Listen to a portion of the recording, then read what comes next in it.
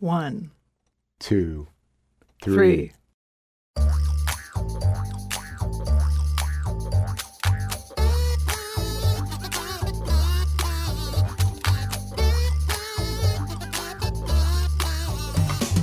Welcome to Three Song Stories, the podcast that wields the way music binds itself to memory as a means of getting to know our guests and to get them to recount some of their best life stories. Thanks for listening. I'm Mike Canary. Our guests today are Max Hatt and Etta Glass. They're a musical duo I came across via my job as producer of Gulf Coast Life over on the radio dial. Max grew up in the Chicagoland area, studied jazz guitar in the David Baker program at Indiana University. Glass is the daughter of a jazz trombonist and music aficionado, so was likewise steeped in jazz, and says she learned to sing through obsessive teenage listening to a little-known Brazilian bossa nova album. Their first collaboration was a bossa nova party band, which took them everywhere from the Pacific Northwest to the Rocky Mountain States and as far south as Santa Fe, New Mexico. They eventually wound up at the Lincoln Center in New York City in 2014 and were awarded the grand prize at the International Mountain Stage New Song Competition. It's a really big deal. The music is kind of hard to classify, but it's kind of jazzy bossa nova folk that makes you stop and listen, or it made me do so. They list their other influences as, and I'm going to read the whole list because it's great, quote, from Neil Young to Ella Fitzgerald, Baden Powell, Jefferson Airplane, Keith Jarrett, Bill Frisell, Patricia Barber, Chet Baker, Jim Hall, Paul Desmond, Charlie Hayden, Bob Dylan, Joni Mitchell, David Crosby, Jim Jarmusch, J.D. Salinger, Marshall McLuhan, and Ursula Le Guin, end quote. They've lived in various places across the West and on the road and are now based in the Portland, Oregon area. They're in town to play a gig at the Americana Community Music Association in Fort Myers, so we're getting a chance to do another twofer episode with them while they're in town. So here we go. Hey there, you two. Hey, Mike. How you doing? Great to be here. Thank you so much for doing this. Absolutely. And before we go any further, I just want to kind of break the fourth wall a little bit and say that you guys just did Gulf Coast Live, right? Or Gulf Coast Life, we call it now. And so you've already been in the studio for an hour, so really thank you for doing this. And B, throughout the interview, I would get up and leave the room whenever you guys would talk about any of the things that I was going to ask you about, because I didn't want to know the answers to the questions. Very wise. So here we go. Etta, how would you characterize the musical background of your childhood? Well, my dad is a jazz trombonist, so we had a lot of jazz playing around. My mom is a big music appreciator and a musician herself, and she had a lot of Joni Mitchell playing around, a lot of that kind of music, and also a lot of bossa nova, Brazilian bossa nova. Which I became infatuated with. And then the other really important thing was that there was a stack of records in the basement that belonged to my deceased uncle. And it had it had Jefferson Airplane on it, and it had, Simon and Garfunkel and Neil Young. And it was like that was my music. Was there like a turntable down there? There was a and it was all vinyl, it was just like, and at the time I really didn't identify with the music of my generation, like, the Hanson Brothers, boy bands, it just did not click for me. It was just too slick. It was too produced. And I feel like if I hadn't, had that stack of records that I'm sure I would have figured out music, but I mean, I felt like that kind of saved me somehow. Where was this geographically? I grew up in a bunch of different places, so it was spread out. Okay. Have you ever seen the movie Almost Famous? I haven't seen it. Oh, what you just talked about, like music saving me, found a vinyl. There's like a theme running through that movie. Okay, so Max, what about you? What was the musical background of your childhood? Oh, I grew up listening to AM radio, and I can remember the Beatles being on, and Neil Young, and all the one-hit wonders, the Zombies, and all these people, the Rolling Stones. And I very much wanted to be kind of a folk singer in that mode. John Prine was another influence. And then later on in life, I got into bluegrass and new grass, what they call new grass, what we now think was kind of contemporary bluegrass. And then I started to get into jazz when I was in high school. And, you don't sing now. In the group. No, but you wanted to be a folk singer. Well, how long did that dream last? Well, I realized I couldn't sing. Okay, and I really didn't. I guess I really didn't want to be a singer, and I started writing my own music when I realized that I'm a terrible imitator. Edda's very good at she's a natural-born imitator in a very precise way. And I would get distracted, and then I couldn't do it, and then I would just I realized that I could do my own songs, and I started writing my own stuff, and then I always found that more interesting, and it's kind of how it went. So. What were your folks listening to, or what was being played around you? My mother was very musical. She played piano, played a lot of gospel and folk songs, and my father was more into what I think they called easy listening kind of stuff. But in those years, it included a lot of music from the 30s, a lot of Frank Sinatra, Mantovani, probably kind of stuff. Very, very, very melodic, but definitely stuff that had its roots in the 30s and 40s. Kind of sweetened big band kind of stuff, you know? Yeah. Edda, you mentioned the basement records from your uncle. What was being played, though, by your parents, grandparents, the people around you, exposing you either incidentally or on purpose to music? Oh, well, the jazz for my dad, big band jazz, jazz vocalists who, Diana Krall or Mark Murphy, a lot of Jamie Aebersold, who makes practice jazz tracks, so all you hear is the rhythm section. So you kind of like it's so that you can play along with it because he's a jazz trombonist. Yeah. So I got a lot of harmonic information when I was young. Her father was one of the first instructors at the University of Miami. Oh, wow. Yeah, of the jazz program. Yeah, in the jazz program, taught Pat Metheny and people like that. Did you ever play any instruments? I do play a little bit of guitar. I also play shaker, which I want everyone to know is a lot more difficult than it looks. Are there different kinds of shakers?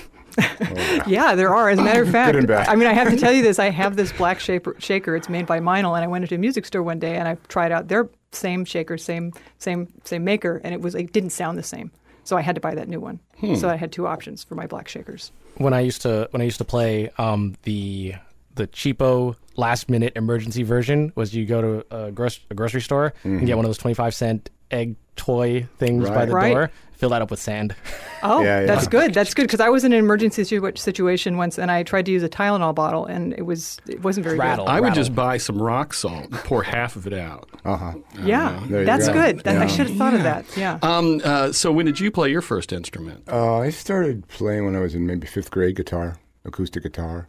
Did you take to it quickly? I did, yeah, I did, and then I picked up an electric guitar, which was really hard to play, and I tried piano in college, but it never made a lot of sense. It's a very rational instrument, logical, but I always came back to the guitar. Yeah. Were you teaching yourself? Were you getting any training? I took a few lessons early on, and I wanted to learn Beatles songs, and they wanted to teach me, Red Sails in the Sunset or something like that, and so I'm pretty much self-taught. I took theory classes in college and had a few lessons, but pretty much self-taught. Yeah. Have you always been singing, Edda? Yeah, I mean, everyone has always been singing, right? I mean, and I'm always really sad when someone says that they stopped singing because someone told them they couldn't sing or some nonsense like that. But yeah, I've always been singing. I was in public high school choir. I've never been a very good learner from someone explaining something to me. So I am also You're not easily taught. Yeah, well, however you want to put that. Seems like you're a good learner. I am. You're right. I am a good learner, but I tend to be an autodidact. Let's just say I'm a very stubborn learner. Okay. I have to learn in my own way, and so I'm kind of an autodidact as well. Were you able to dial it in as a kid in terms of keeping it on key and hearing the sounds of the songs and knowing what to do? Because now it seems like you kind of know your way around pretty good. Yeah, I mean, I often wish that I had studied music and that I'd, taken advantage of my dad knowing all this stuff. But sometimes it's really hard to learn from your parents. Mm-hmm. So I still now we have these discussions where I, ask them, why is this ninth in this position, or whatever. But yeah, I mean, I always had a good ear, which means that you really don't like the way you sound and you're able to correct it. Yeah. Do you remember the first time you recorded yourself singing and then heard it? No, I don't. No? Because, that's like a whole different thing, as I'm sure you're well aware now. Yeah. Right. Well, yeah, and now everyone has a recorder in their pocket. Well, so, exactly. Yeah. But every time is a shock, Right. Yeah. If I say early musical memory, what pops into your head? Probably the strongest musical memory I ever had was when I discovered, I came home late at night. I was probably in high school, and I was looking for the Johnny Carson show, and I was near Chicago, and I came across John Prine sitting on a black stage on a stool singing Hello in there, and it knocked me out. I didn't know who he was, and I just thought it was so moving. That's one very, very, considering I'm a jazz guy, that's interesting. That's what that was.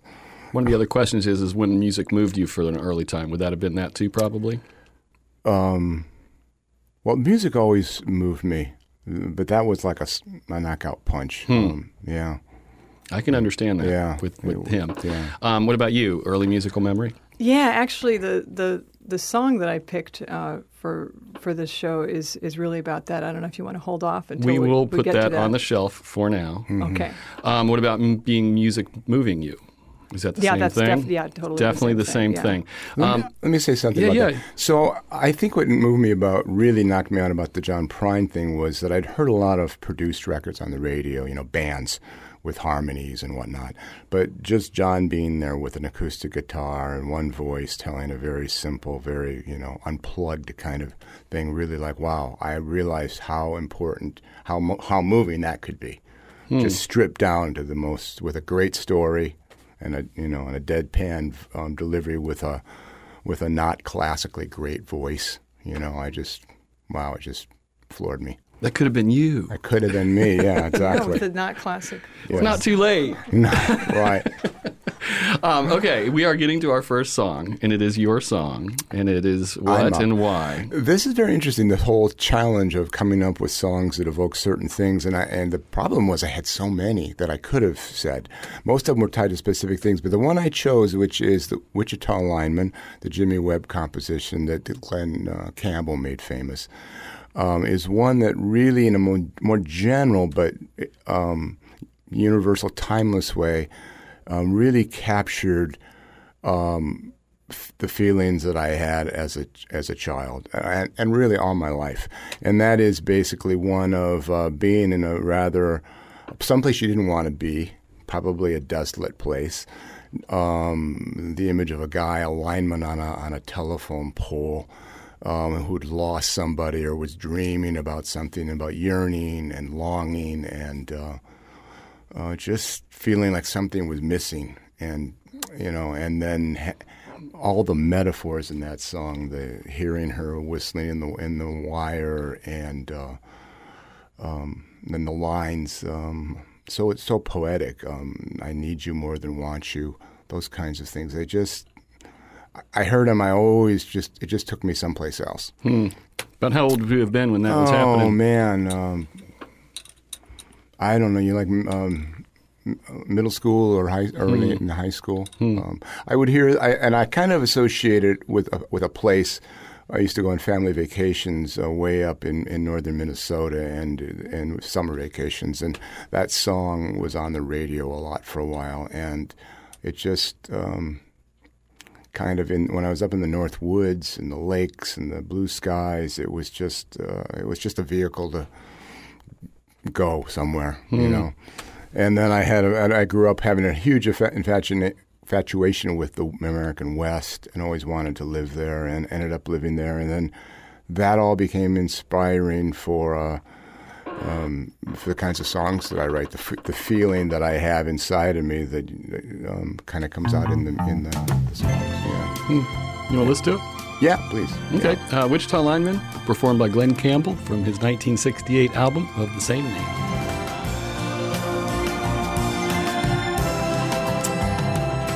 Still knocks me out. What were you jotting down over there? Oh, just some notes. I mean, Glenn's voice is so pure. It just sails, and this thing about wanting and needing you more than wanting. Wanting and needs a much stronger thing than wanting. You want the finest wines known to mankind. You want them now, right now, right? But you need a glass of water when you're going to perish. And I want you for all time. It's really timeless. And I was listening through the lens of sort of a 14 or 15-year-old boy listening to that. There's a lot of universe out there that you don't even know what it is, but it's resonating, right. And this, just on a musical level, I mean, it's so sophisticated. I mean, it's got all the Wrecking Crew people on it. Okay. Kind of, Glenn was a member of the Wrecking Crew. The strings are echoing. They're picking up on the lyrics, and the Morse code. Is that whole thing is with the telephone wires and the strings, and I was listening to the ride cymbal on the drum. And it's just exquisite playing. Was it taking you back anywhere geographically, historically, or is it you're still just listening to it now through sort of the lens of today? It's really like just this universal. I really don't associate it with a place other than the place that I wanted to be. That was not the cornfields in the Midwest. I collect the songs to use for this, but I don't sit there and listen to them. Yeah. And I didn't think I knew this song, and I didn't everybody. necessarily know the words. Yeah. But I was immediately like back in my dad's house in Kansas City. He must have been listening to this. Like, Dad, I know you listen to these. Tell me if this is a song you used to play. He'll message me someday. You know who Pat Metheny is? He's won 20 Grammys. I know who he is. I was reading an interview with him one time, and he's from Kansas City, by the way, along with Charlie Hayden, those guys. He said, I feel like I just keep writing with the Wichita Lineman over and over again, and it's a really sophisticated composition that was a massive hit, and those kinds of things are rare when you combine those two things, So when did you guys first see each other play music? Oh, I had this jazz trio, as I mentioned in the other program. And this was in Montana, right? Yeah. You were one of like the million or so people in Montana. There's a I lot like of to town- say there's a lot I of- looked up the population of Montana. there's Yeah, more about cows. a- than Just people. a bit more than the county that we're in. Right, but there's a lot of art, and there's a lot of talented musicians there, and so I had a trio with bass and drums, and was doing jazz standards. But I always was doing Brazilian stuff and Latin stuff as well. And Etta has this great voice for the Portuguese. It's a very difficult language to learn and speak. It's very a nuanced language, and she's got a low voice, which a lot of the female Brazilian singers have, and she really. And then when we started writing our original stuff, it was interesting to see how that translated from Portuguese to kind of what we're doing now. So did you show up at like one of their gigs? And... Yeah, I started sitting in, and I just kind of kept on learning more songs and sitting in on more songs, and then eventually we just kind of became a bossa nova quartet. Right.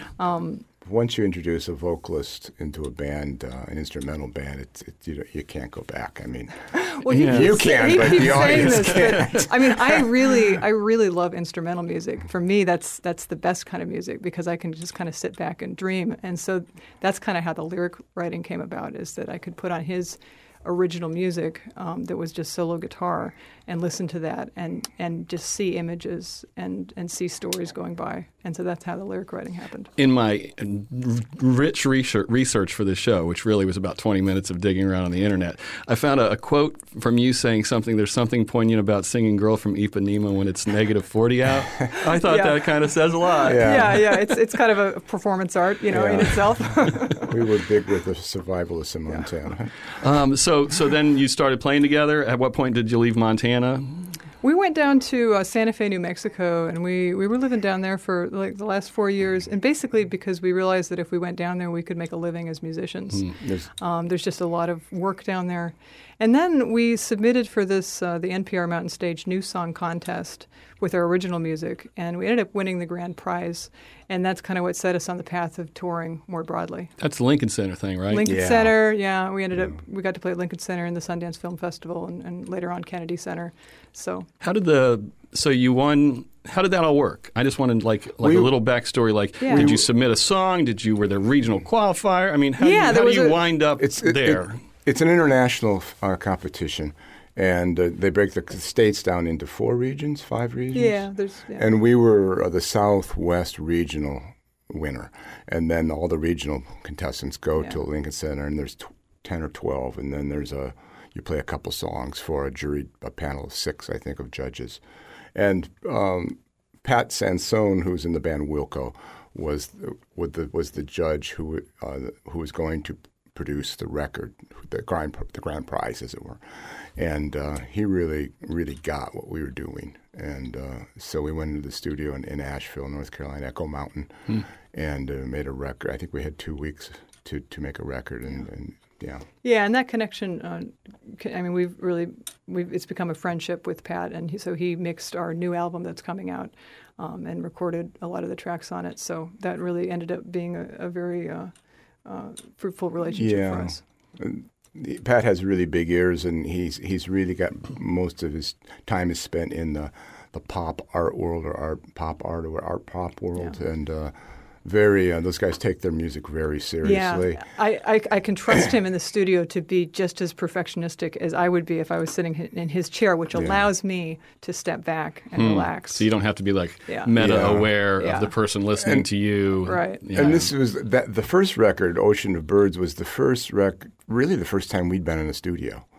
So, and Pat grew up from a kid, I think from the age of 5. He grew up in Mississippi, and he was in the studio all the time. So he's just second nature for him. So it was a complete, an interesting experience. The second time around, we produced our own record, the one that's about to be released. And then we brought it to him. We brought it to him because... Make it better. Well, it just, and just to do the things that we couldn't do. And so it's you need. I wanted somebody that was not. We really think of ourselves as jazz musicians. I think more than anything else in terms of our backgrounds and our. But we're not necessarily trying to appeal to a jazz audience. No. And so Pat was a good choice. Road to broad mainstream success right there.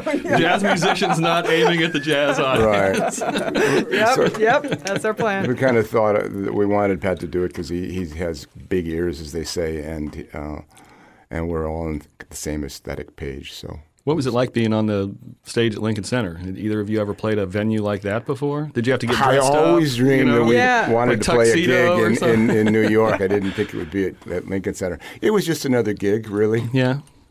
Yeah. I was pretty gripped. Pretty gripped? Yeah. I was recovering from a surgery, so I kind of had other things on my mind. Yeah, we almost didn't go to the contest. Yeah.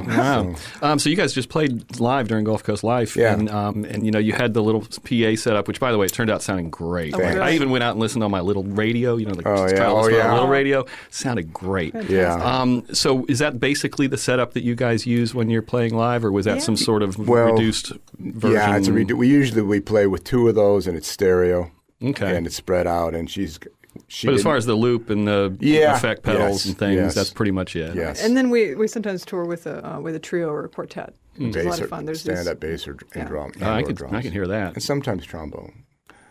These days, a lot of things have to do with just how much what the budget is. Yeah. And that dictates. What we found was that we can get a big sound, kind of the things that you would have in the studio, background vocals or whatever, or horn parts or symphony parts, and do it with these loop stations, and try to make it as musical as possible and as transparent as possible to the music, not to the technology. Yeah, it's funny because a lot of people think of us as a very minimal act, but there's actually quite a bit of technology that goes into creating that sound simple. atmosphere.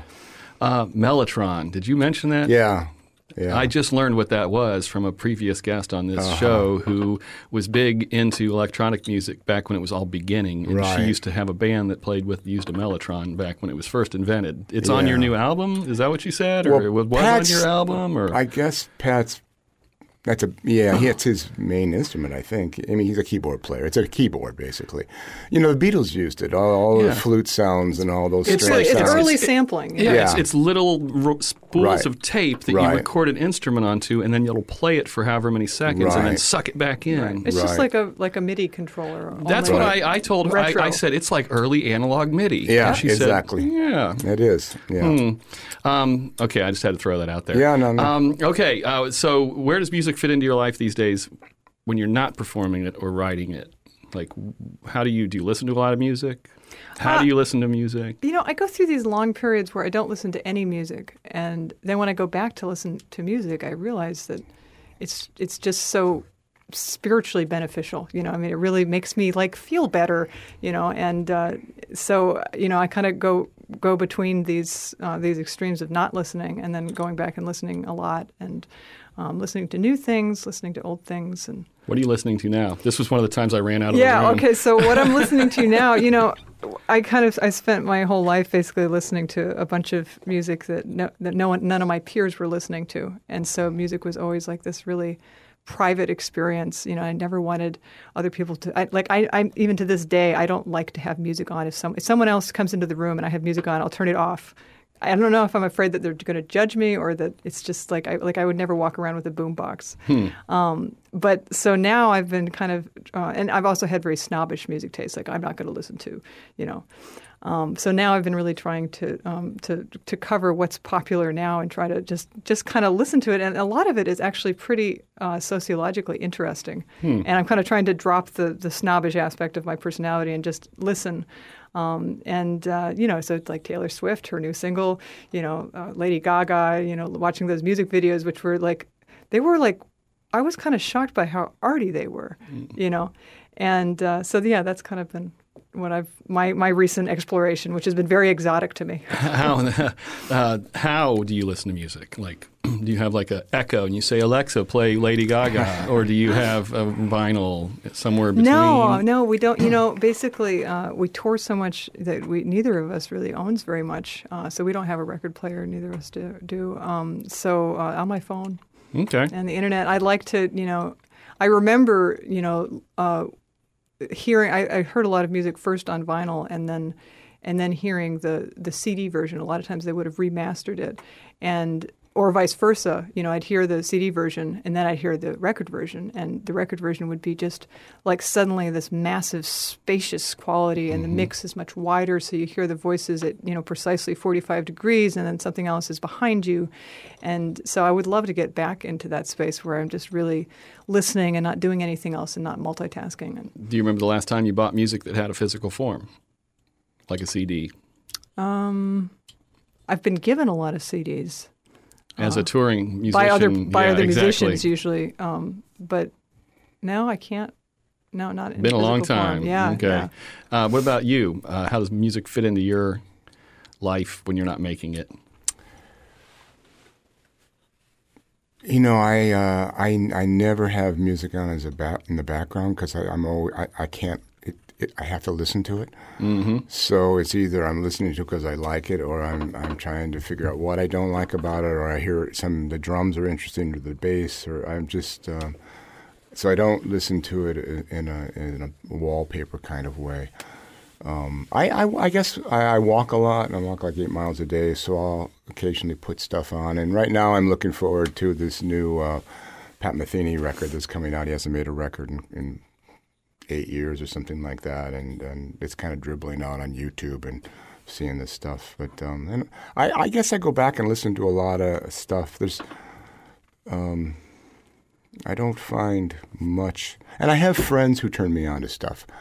I kind of use them as filters, you know, and they'll tell me to check this person out and that. And I'm again, for me, it's mostly jazz.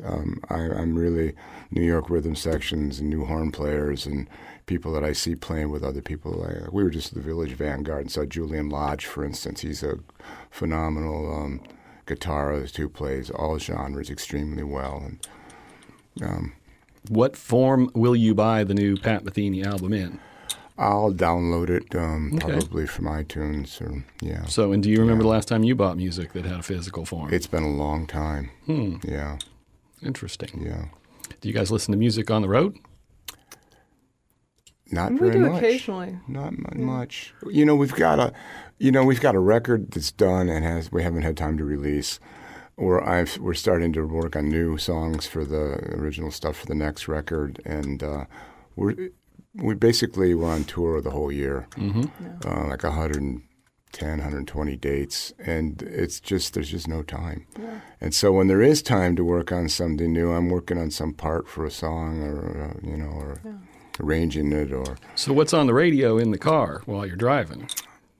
Mostly silent. There's no, it's not on. Wow. Yeah, sometimes you guys are like zen in the art of driving long distances. Well, I really like to write lyrics in the car. So I will put on Max's solo guitar recordings, demos that he's made, and have that be the soundtrack for the landscape going by out the windows. Okay. and then I'll have ideas and images. And So not any public radio or... well, when you're driving, it's not that reliable to get That's true. radio, especially if you're covering large distances, and then you're in a new territory. You don't gotta know what look the for the station new is. one. Yeah. So. Podcasts? Either of y'all doing podcasts? Oh yeah, I love Yeah. podcasts. I Yeah. mean, And we love public radio. I mean, that would be what was on if it were on. It would yeah, be- I really it'd be like on. this podcast called Jazz Standards. That it's basically like a bunch of geeks talking about practicing, and it makes me feel.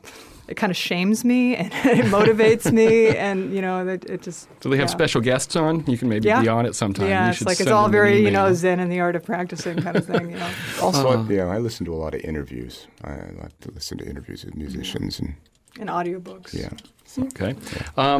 It's time for your song. Okay. Etta, what is it? Why is it? How do you want to do it? So this is Above the Treetops by Pat Metheny. It's from Secret Story, and I think I'm going to have you play it afterwards. But this is a song that I really associate with this certain feeling that I had when I was a kid. That was this kind of bittersweet, longing, very mysterious feeling. And I felt this feeling and it's a feeling that I still feel today. But I felt this feeling so strongly when I was like in third grade that I distinctly remember thinking to myself, when I'm an adult, I am always going to take third graders very seriously because we know. And I'm never going to have I think a that's deeper good knowledge, advice on and I some stand level. by that. Yeah. I stand by that. And I was so kind of like into this feeling. I was aware of it as a thing, as a phenomenon, that I founded my own religion based around this feeling. What was it called? The unicorn religion. Okay. And so I had three central tenets, principles. One was that some of us were unicorns in a past life. Or maybe all of us were unicorns in a past life, but only some of us know that. And then the second tenet was that it's important for us to find each other, those of us that know about the unicorns. And then the third one is that, that there's some hope that in the future we could become unicorns again. And that's the reason why we have this deep, longing, bittersweet feeling. So it was kind of inspired by a book called The Last Unicorn by Peter S. Beagle, and there was also like a proto-anime movie. You're getting big thumbs up. Oh, from yeah. Richard. Yeah. Such a good movie. I know, it's the best movie ever. Yeah. Oh. So I watched that so many times when I was a kid. And the book is amazing. It's like really philosophical. It's like really literary. I mean, I think my dad read it to me. But anyway, I was kind of the kid that was always alone on the playground and wasn't necessarily unhappy with that. But, sometimes there'd be feelings of loneliness, the mission to find that best friend. And I did have one best friend who really got the unicorn thing. But I was looking for, other acquaintances who, I don't know if I was going to convert them or. Were you if I sharing was- it to the people were you talking about this? Yeah, I out was loud? like preaching it, yeah. No, I mean, I had the special friend, I had the best friend, the best of best friends, Yeah. my very dear friend, and we played the unicorn thing together, But I was always looking to see if there were other, kids out there on the playground in third grade who might also be unicorns. And I remember there was this one kid named Ben, and he was kind of a head shorter than everyone else, and he was he was kind of this cherub. He had this really tan skin. He had this like white blonde buzz cut hair, and we kind of bonded over the This American Girl series, which is like a historical novel. I know series about it. With do you have a daughter? I have a daughter, and I was at a bookstore way back in the day. Yeah, so and it between comes the with two, these beautiful accessorized dolls. So he really liked that. And at the time, I was this big time tomboy. I dressed exclusively from the boys' section of the clothing store. I had a boy's haircut. I would regularly get kindly shooed away from the women's restroom and shown the other one. And I remember this one time he said to me, he always had this very sad affect to his voice and his whole demeanor. And I remember once he said to me, you want to be a boy and I want to be a girl. I wish we could just switch places. And, as an adult, I mean, I feel so bad for him because I felt like, I just wish I could do something for him. But at the time as a kid, I said, no, it doesn't matter whether you're a boy or a girl. What matters is that you are a unicorn. And the reason why I wanted to tell that is that, there is real, there's this real suffering that goes on and this real anguish that is not bittersweet. It's just bitter, and the thing that music does for me and that art does for me, and that, I think this unicorn thing was kind of like a poetic art form is what I was getting into. And it really allows you to experience suffering and longing, but without the pain. So you experience this longing, melancholy, but it has meaning. And so it's kind of this alternate way. It kind of allows you to explore suffering without actually feeling the pain, which makes it so hard to figure it all out. So this song by Pat Metheny it came out when I was like 7 or 8, and it really just embodies this whole kind of longing feeling. And I had heard Metheny since I was a baby. My mom says that she played it all the time when I was like a toddler. So it kind of really resonated from a very early age.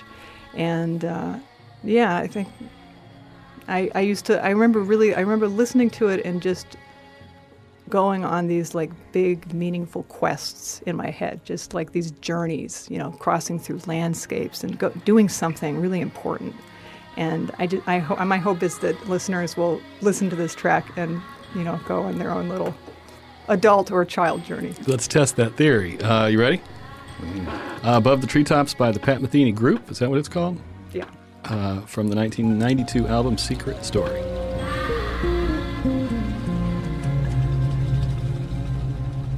So last time you listened to that? I try not to listen to it very often because, I don't want to wear it out because it's kind of like it's that song. It's just, yeah. That's the Cambodian Children's Choir and the London Symphony Orchestra playing on that too. It's beautiful. So where were you going in your head while we were sitting here listening to it? I was thinking about Ben, I don't think that the unicorns helped him necessarily, I just, but I hope that, that he's somewhere and he's happy. And do you remember his last name? I wouldn't mention it online. But you could look him up on Facebook. Yeah. Maybe he's like a unicorn furry. Yeah, I hope he, has a life partner and all that, and Yeah. I mentioned earlier the Mellotron, and the guest was a woman named Kat Eppel, who lives in town, and she used to have a band back in the 70s and early 80s that was kind of on the edge of New Age, but they really kind of were using the New Age market to get their music, kind of like you guys. They played their own thing, but it was closest to New Age. Oh, sure. I think Metheny won a Grammy in New Age. And she won, she's won Emmys, she's won all kinds. She got to play. They did the soundtrack for Carl Sagan's, Cosmos. Oh, really? What was the name of this group? Her name is Kat Eppel. The name of find the name of their band. It had a dragon in it, I think. They were into D&D and stuff. I don't even think D&D was around yet. They were into fantasy. But I bring it up because her Emerald Webb? Emerald Webb was the name. And they had 15 albums they put out. She's actually going through now and remastering them all because there's all these fans they have around the world that want to buy them on vinyl. Anyway, but what it reminded me of, what you said, her second song was from the Planets, Holtz. It was Neptune. And she just talked so much. Her whole story was about the places, the fantastical places that she would go in her head when she heard that song. And so I was kind of remembering that and listening to that, and it was kind of it was all tying together in my head. Yeah. That unicorn thing, have you ever put that out there on the record? Like into a microphone where it's going to go out there in the world? In a lyrical Maybe form, I didn't think this through. No, I have never uttered the word unicorn in a song. I just mean you don't have that in your bio. No, it's funny because as I was growing up, it was like the unicorns. It was always oh yeah, that was the unicorn era, because when I switched to middle school, right. Suddenly it's. I lost the best friend who knew up at the unicorns, right. and then suddenly it's all about boys and crushes and cliques, and so it's just suddenly that all gets sublimated, and you keep that secret, and But here it is today. Yeah, I wanna test a theory about that. We'll see how sublimated it got, and we'll see how many words of this you remember. Is this America? This is America. Yeah, they did the soundtrack for this movie. And that movie would be? The Last Unicorn. In the shadow of the forest, though she may be old and worn, they will stare unbelieving at the last unicorn. Thank you. I told you this was not your normal interview. Wait, I didn't do my warm-ups. Okay, we're gonna push on down the track here. Do you remember the first time that your ability to sing caught people's attention in a way that made you realize I can sing? Yeah, I was in these public high school choirs, and they'd have like a pops night, and you could play something, and so I decided I had never played guitar before, but I decided I would learn how to play guitar for this, and I sang. I think it was House of the Rising Sun, and actually I'm not sure that anyone thought that I was like a great singer at that point or anything, but I remember my choir teacher saying, Etta, you just always come in with something new, So I don't know. That would have been like back in middle school or high school. But as far as otherwise, we did all this when we started doing this bossa nova stuff, where I was just kind of sitting in and just doing more and more of it. It was always like really background music, so I was very comfortable with that because I didn't feel like anyone was actually listening. And I'm an introvert, so all the stage presence and interviewing is all like really learned behavior that I learned like in my adulthood, along with right and left. Yeah, I don't know. I guess. How many bands have you guys each been in? I mean, have you been in more than? I mean, you've been in at least two. Yeah, not many. Not many, really. Yeah, no, just. I mean, the jazz world's a little different too. There's these very short-lived collaborations. Right. Yeah. And did I get it right from Gulf Coast Life that political science and political philosophy? So neither one of you were necessarily aspiring to be on the radio in Fort Myers talking about your music someday. Yeah, music was always a hobby for me for just a really long time, and I guess it just kept on sitting in with Max's group. Yeah, and music was a hobby for me for a long time. I mean, I taught school. I did construction for many years, and finally I was able to get back to it. I mean, it was always there as a serious hobby, but. Yeah. And once we started doing, I think, really winning that contest was actually probably when we started to get attention from people in the industry who, had some, my mom always liked my singing. Right. Yeah. But yeah, and at that point it was like we had submitted our original songs. And that, singing bossa nova was always going to be a hobby for me because I'm not Brazilian. People say that I sing it very well, and I appreciate that.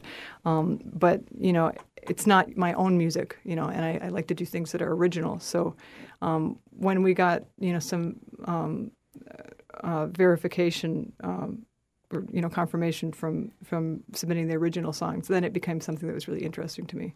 And I had been really trying to write like a fantasy novel in my early adulthood, and I wrote like 800 pages worth of drafts. It's like, I decided now this has to be from someone else's perspective and rewrite everything. Was it the second to the last unicorn? Yeah, right, exactly. There were no unicorns, but yeah, and so writing lyrics became like this art form where I could actually finish it. I could finish a song rather than a novel. Favorite venue you've ever played, Max? Really enjoyed playing Wilco Solid Sound Festival up in North Adams, Massachusetts at the Mass MoCA Museum because it's all about music and they really curate it and you're not compromised in any way. Lincoln Center, and Kennedy Center, those were both, those are some heavy institutions, you know. I mean, to do that, and again, very professional. Sundance was a lot of fun. We played the Sundance. How did that work? I mean, where do you play at Sundance? There's right in the center of the movie festival. There's a film festival. There's the ASCAP Lounge, and it's just a musical venue. And again, it's a listening room, and it's really curated and really well done. And we were able to do a couple of sets there. BMI has one too. Yeah. So it's like while you're at Sundance, you can go over and catch some music. Yeah. Right. And there's a big Every day. connection between music and film. And Yeah. so Yeah, the hope is that maybe some of these ASCAP artists will get used by It's one a big of the deal, filmmakers. and it's for what do they call it? Emerging artists, and it's wonderful. You guys, first favorite stages first, and then I have a follow-up question that has to do with movies. We're kind of moving into this arena where we're playing in performing arts centers, larger halls, which I love. It's very thrilling, and we can play with a larger band, and there's all these really amazing things about it. And plus, it actually makes the tours make financial sense. But for years, we've played house concerts. And I mean, I could tell you about so many different house concerts. There's such moving experiences for the performer, and I think all the audience. What the audience says that they like about it is that it's so intimate. It's such a different way to hear things, and you're right there with the performer, and it's really.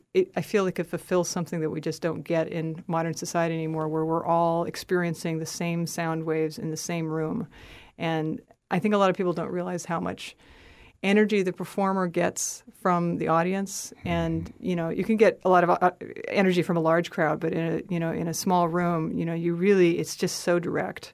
And even though I spent so much time listening to music by myself and not wanting to share it, have it being very private, the experience of going around and playing these house concerts in smaller venues and going around sharing my own music is like a complete reversal of my early musical life, and it's been just so meaningful to me. And when you're in that little tiny venue or a house concert or like the ACMA, you'll see it's like undivided attention. You have pretty much as close as you're going to get today, pretty much. Right. Even if you're in a medium-sized venue, there's somebody out there looking at their phone. And we just played a couple nights ago the Timucua Center for the Arts in Orlando. I wanted to bring that up. I'm glad you did. Wonderful. Amazing. Wonderful. The wonderful venue, great sound. The owner, Benoit Glaser, is just the best, top shelf, top to bottom, every aspect of and it. that started as his house concert in Right, his house. it's in his house. I Googled it during the show, and Yeah. I was like, okay. Oh, It's yeah. out of this world. I mean, his attention to detail, the lighting in the place is just spectacularly beautiful. Like he lights these paintings, and they look like they're like lit from behind. And then all while we were playing, most sound guys, they at a certain point they just kind of can sit back. But all throughout while we're playing, he's making edit points in the video that he's taking, and at the end of the show, he's got a video for us to post online. I don't know if we're big enough for him, but I'm totally going to invite him to be on this podcast. Absolutely. We'll Do drive that. up there and sit in his thing. Oh, and yeah. That do would it. be a great You guys idea. can put a good word He in does like for us. 200 shows there a year. He was the director, the musical director for Cirque du Soleil for years. So a degree, and he's a trumpet player from McGill University, French Canadian. And the audience that he's built up Yeah. is just like these just really enthusiastic music lovers. They're so articulate, and they want to talk to you afterwards, and they just I think that's going to happen. I have a friend, actually, he just passed away, sadly, but he was he was like in charge of setting up Cirque du Soleil. So like when they showed up, he was the guy, the foreman, that was like, okay, Yeah. everybody, Big we're job. building this. Oh, yeah. Big oh, job. Yeah. Okay, the question I was going to ask way back was movie soundtracks.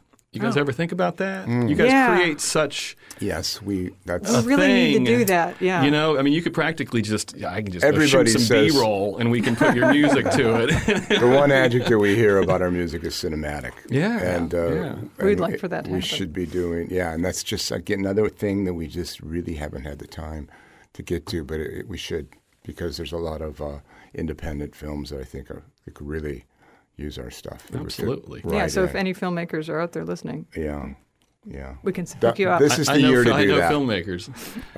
So your music, it is so very unique, and we just heard you on Gulf Coast Life, which is absolutely wonderful. What do you think from someone else that they've written about your music? Well, how do you think that the best way it's been described, your sound and kind of your gig? Well, my favorite quote is the one from Nels Cline, which is subtly poignant, elegantly funky, and haunting without trying to be.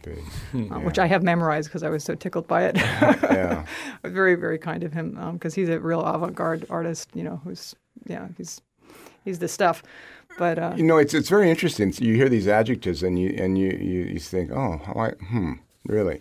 You kind of, from the inside, you're just doing what you do. Uh-huh. And we're not writing to please some niche or some genre. We just write what we want to do, and it comes out as it is. So you kind of get a sense, I guess, who you are and what you are by listening to people give you feedback. And it's really hard because we don't define you. I still haven't really figured out why people think that we're unique. Like I just kind of hear. I don't really hear my influences in it necessarily, but it's just like we just kind of do what we do. Mm-hmm. And I've been always trying to get people to explain, well, what is it that, is unique about it?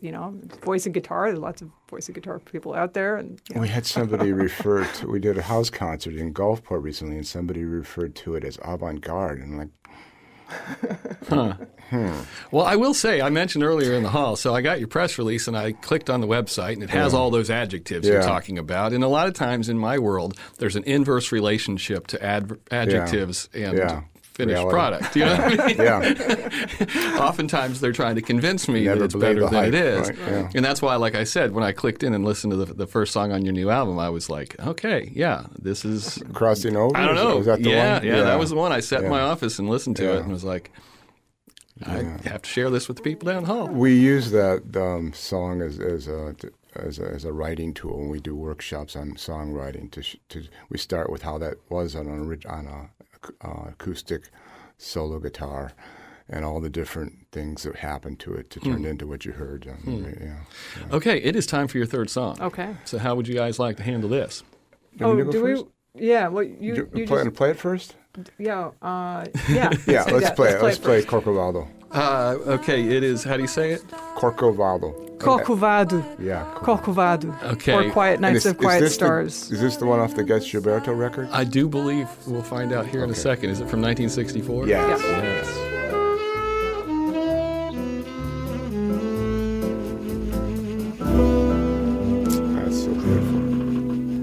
So this is an interesting song.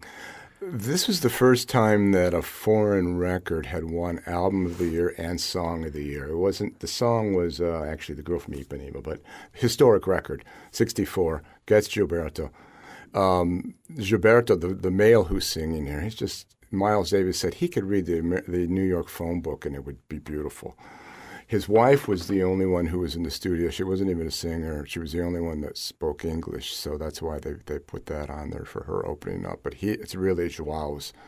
He's the vocalist on the record. And then the great composer, Antonio Carlos Jobim, is playing piano, and also Gilberto is playing guitar. So, do you want me to open the story up? Well, let me I just want to say something about Bossa Nova in general. This whole melancholy longing thing that we've been talking about so much, Brazilian Portuguese has a word for this, and it's saudade, and Bossa Nova is like all about saudade. It's this word that has its own Wikipedia article.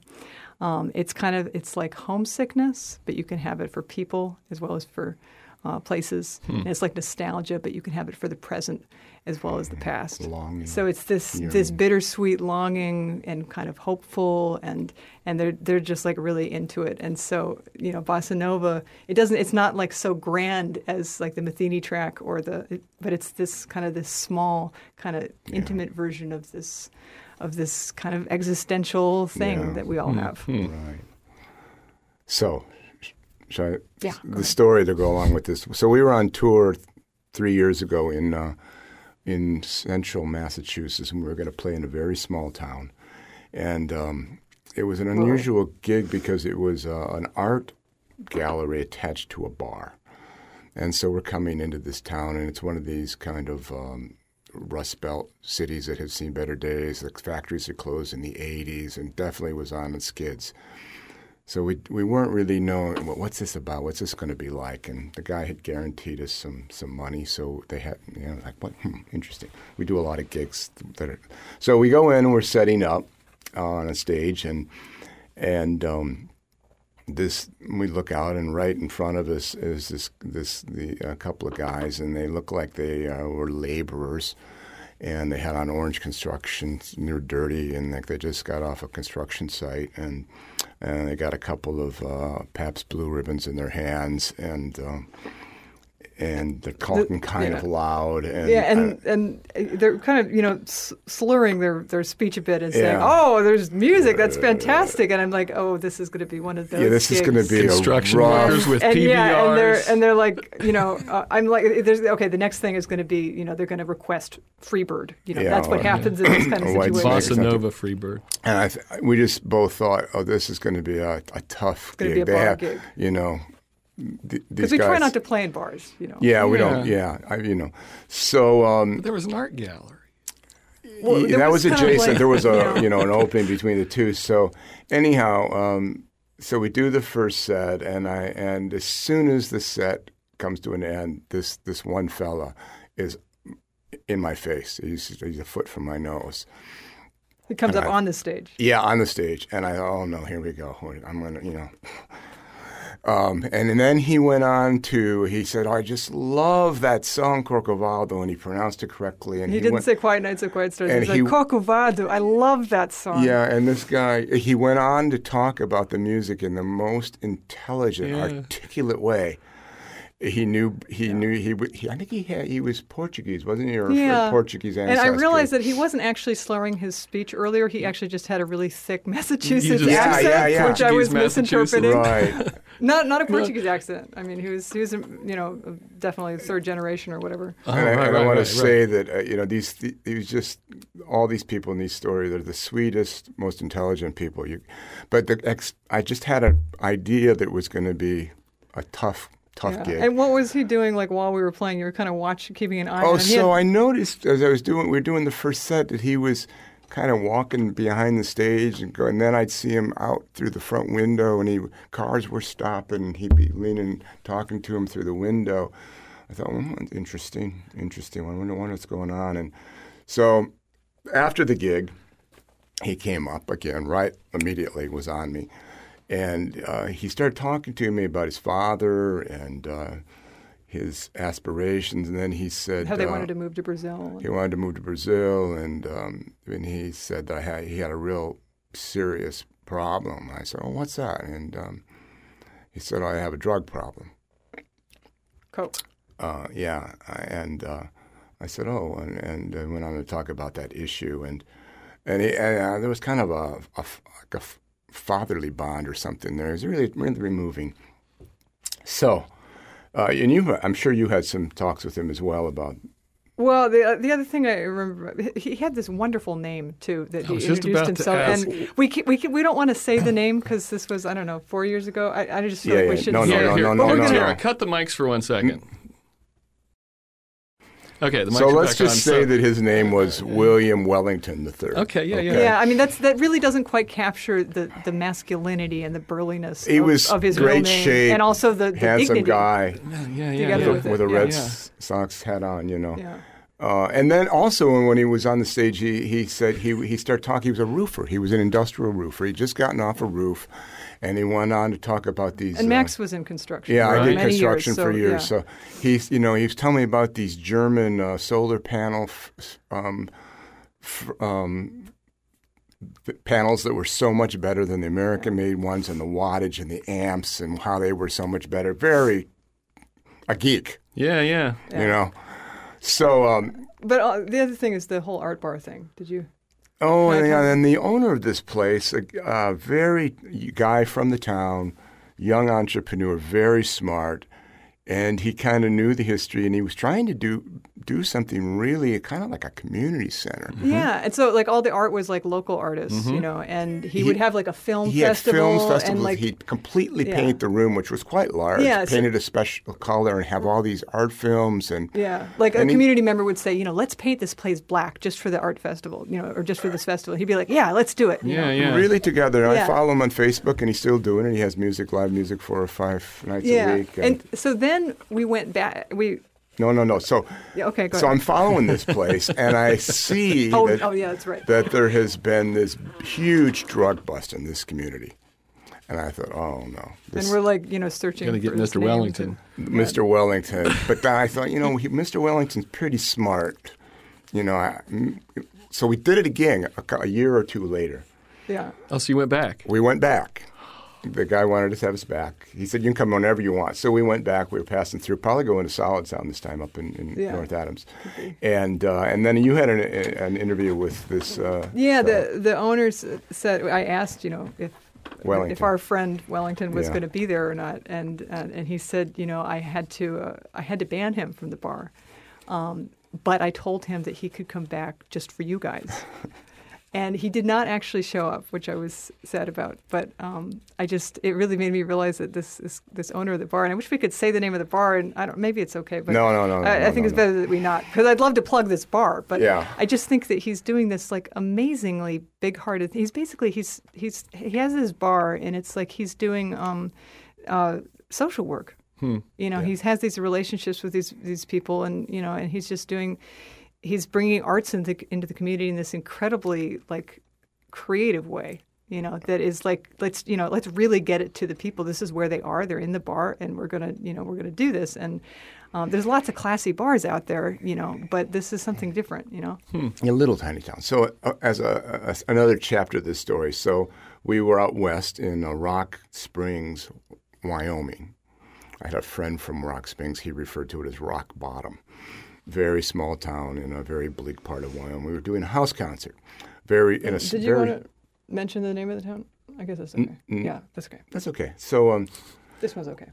The very small house concert in a very small living room, and the host called a friend of his she was from Latin America, and she came and she brought her significant other, and this guy, Anyhow, this guy looked like the Hulk. He was as big as the icebox. He was beautiful. He took up the whole Huge doorway. Sculpted muscles. His arms were the size of my legs. And I thought, wow, this is going to be a really tough gig. So now we're doing the gig in the front, in the bigger. Action hero. We're in the living room. The guy's sitting like on a couch maybe 8 feet in front of us. And as we start playing, and he starts talking to his significant other. Rapidly. And then eventually his phone rings, and he gets up and he leaves and goes into the kitchen. And every time he moves, he's got purpose in his movements. He's a little uncomfortable. So anyhow, on the break, immediately he's on me again, right up on my nose. And he's going to pick me up and pop my head like a grape. And it turned out he was an audiophile. He knew all about the speakers. He was going on and on about how great the music was and how sensitive it all was. He could just speak in the most intelligent way about it.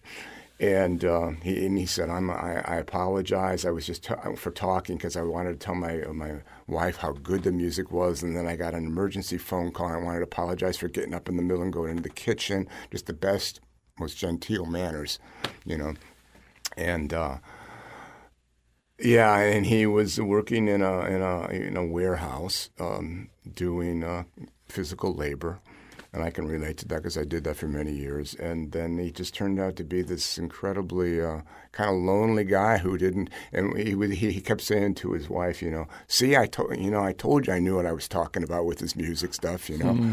And I really related to that. It was very, very moving. And then because you didn't come from. No. Right. So another quick. So we're out in Palo Alto about 2 months ago, maybe 6 weeks ago, playing in a very nice, big, modern, big house concert. And we're milling around before the show started, and there's a young fellow there, and he says, I heard you first in Massachusetts. And I said, oh, like a Solid Sound with Wilco Festival? He said, no, it's this little kind of art bar in this little town. I said, and I mentioned the name of the town. He said, yeah. And I said, really? Same place where we met, Wellington. And I said, well, do you know William Wellington? He said, yeah. I showed him a picture of him. He said, oh, yeah, I know that guy. So this fella had been there and heard us sitting at the bar and came in. He heard us and he thought it was. He said I thought it was the radio playing. And I came in and I was really blown away. There were only 5 people there. Bought a CD and signed the mailing list. And I said, well, what are you doing on the West Coast at Palo Alto? He said, well, I joined the Army and I'm going to the famous language school in Monterey learning Chinese.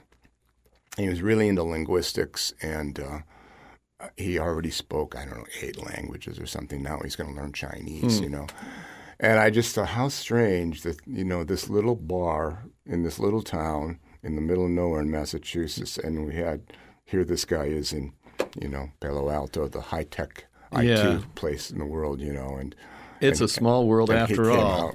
Very small world, yeah.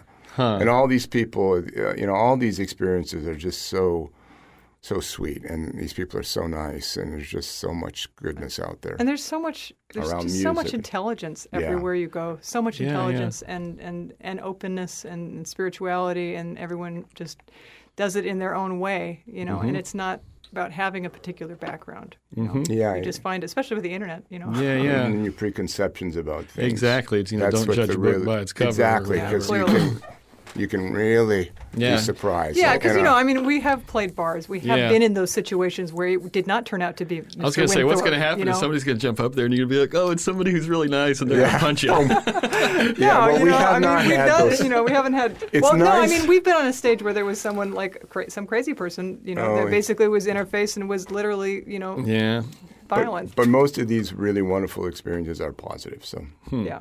Do you guys play that song? Corcovado? Oh, yeah. We basically start most gigs with that song. Yeah, we can play 3 hours of Brazilian music like that, yeah. You guys played 2 Beatles songs during Gulf Coast Live, right? Well, Taste of Honey isn't really a Beatles song. Oh, well. But they did cover it. But lots of people covered it. Yeah. Okay. Well, then you played 1.5 Beatles songs. And what do you guys play that is, besides... What do you cover? What are the ones you reinterpret? It's not really a cover. We do Wichita Lineman. Yeah, we do. We have a pretty unique... That's on one of those CDs you have. But other songs that we cover, we do all these bossa novas. We do some songs like jazz standards that we write original lyrics for. So we do like a folk version of Giant Steps by John Coltrane. We do Take 5 with lyrics that are actually stolen from the dialogue and the rhythm of the dialogue in film noir movies. Bogey movies. That's the one that you mentioned. You mentioned the lyrics. So that's what the music side is. Right. That sounds pretty cool. Yeah. I got to drive Dave Brubeck in my van from Sanibel Island to this studio. Oh, really? And back to Sanibel Island once. Cool. Back in 2003, I think. But he sat right there. Dave Brubeck. Yeah, cool. Wow. On this chair? Probably a different chair. Okay. We're pretty much running up toward the end of the time. Okay. So I have a bunch of questions that we didn't get to, which is fine. We don't always get to them. But I'm going to speed round you guys a little bit. Okay. Just yes or no. Broadway musicals? No. Okay. Peak concert experience? Neil Young, Boise. Crosby, Stills, and Nash and Young. Crosby, Stills, and Nash. I thought you hated them. It was a peak experience. It was a good concert. I don't even think I've heard about this. Yeah. Karaoke? No. I could see Absolutely you probably could really No confuse some people at karaoke. Yeah. In a good way. I'm very shy. Like, jam sessions in general. Yeah, that's terrifying. Karaoke? No? I don't even know what it is. Dancing? No. Probably. Oh, no, I guess I already know the answer to that now. I love to watch other people dance. The funny thing is that we actually move a lot on stage, and a lot of people accuse us of dancing. Right. Matter of fact, people have actually used the word choreography. Which is weird. Is it just some sort of weird cosmic synchronization that Yeah, happens? it's just kind of like this swaying thing. Yeah.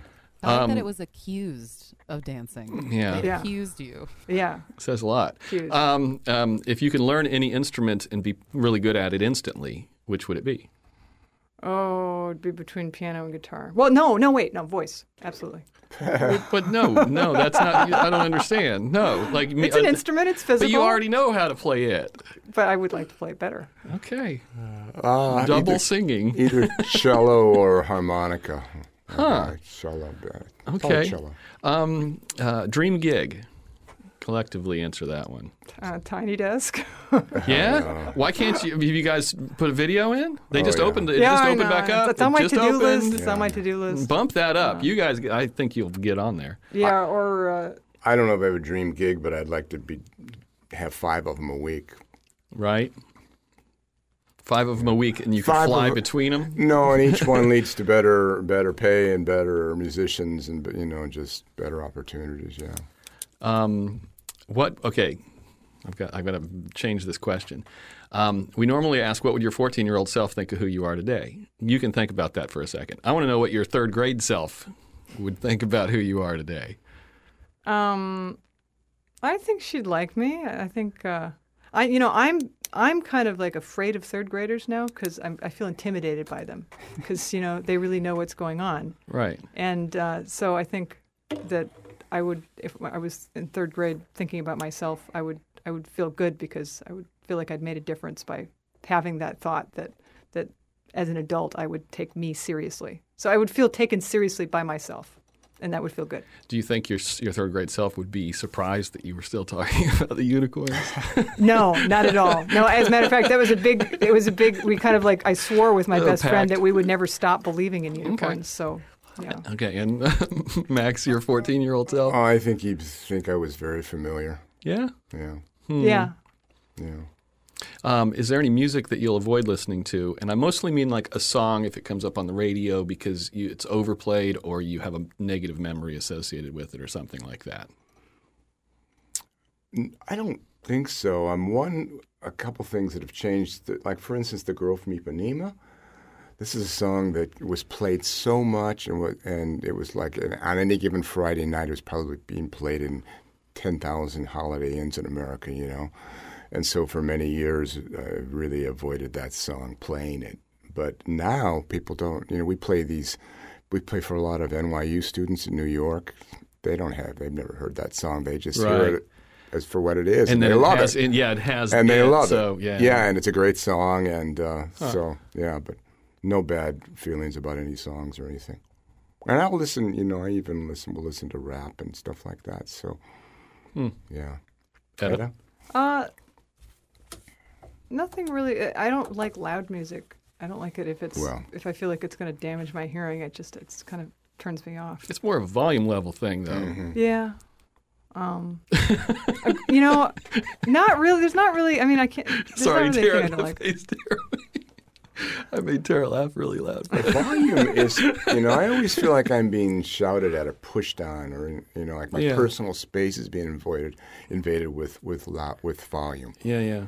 And I'm sure that has something to do with the quietness of our music. Back to we cut off your answer though. Oh, I can't. I still haven't thought of like a particular. Well, you could song just say right none. now. Yeah. Yeah. No, I don't think so. Okay, we're pretty much out of time. Who are those 3 people that you're going to share this with that you'll recommend for the podcast? Well, I think Pat Sansone, who we talked about, who's in the band Wilco and has a recording business of his own. He's probably got a studio we can just plop him down in. Oh yeah. Oh, absolutely. Doing a tape sync or something. Really yeah, he simple. could record it on his he's vintage a microphone. Great interview. You hear that, Pat? Yeah. No, he has wonderful things. He'd be very interesting. We would for love you. that. Yeah. And Nels Klein. Yeah, Nels. Nels Klein is very interesting. The lead guitarist in the band Wilco. Wilco, yeah. And okay. then, but what about Benoit from Timbuktu? Oh, yeah. If you make it formal, then that's that. Yeah, I think Benoit. Is it Glazer? Yeah, I think that's how you pronounce it. Glazer. No, Okay. Glazer. But yeah, you can figure that out. Yeah. We will make any of that happen if any of y'all want to be on this thing. Yeah, and he's he not only is he a venue owner but he's also a classical or a jazz trumpet player. So, and I think for people to hear about the music industry and what it really means to bring music to people and what that takes and everything that's going on with that, I think it's quite interesting sociologically, and I'm sure he'd have very interesting things to say about it. Yeah, absolutely. Okay, cool. Well, any final thoughts? We're done. No, thanks for having us. It was a pleasure. A lot of fun. There's a train pulls off near Glendive, passing through, but it waits for a while. We make 3 Song Stories in the studios of WGCU Public Radio on the campus of Florida Gulf Coast University in Fort Myers, Florida, and at our kitchen tables now, too.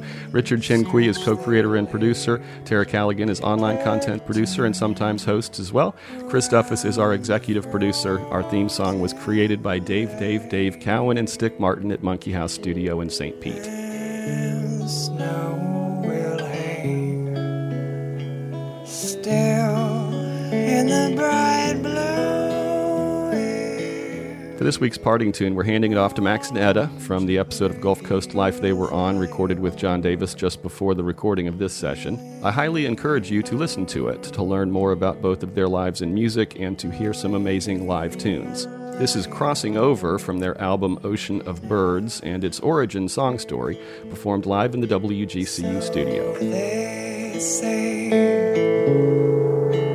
the river takes away bit by bit the ground on which we sit,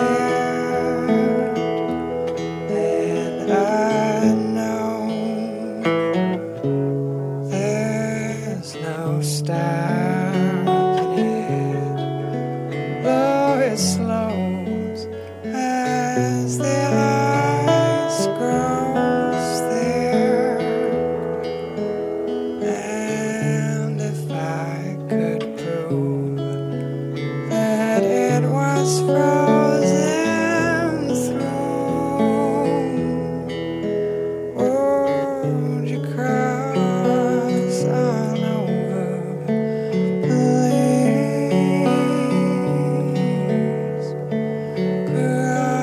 Cross on over now.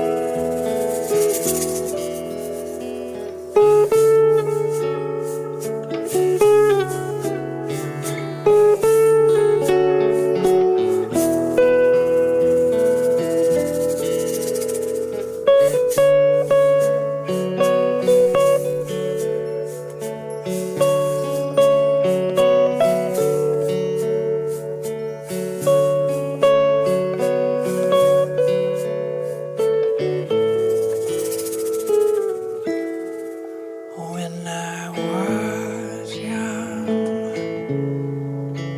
I woke on a winter's night. 1,000 geese, they were crying out. I've since learned they get confused by light. They circle towns, but they can't come down. And if I turned on a lamp in every room, would you fly on over the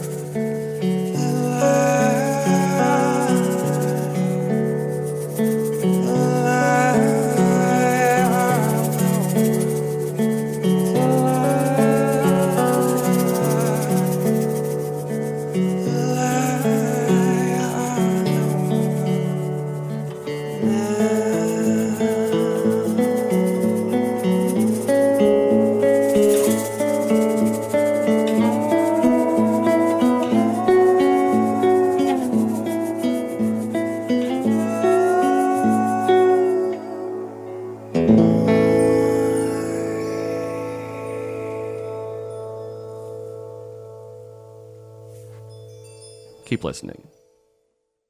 Okay, so I'm going to sing this song now, and this is the part of the show when I'm going to sing a song. Next time on 3 Song Stories.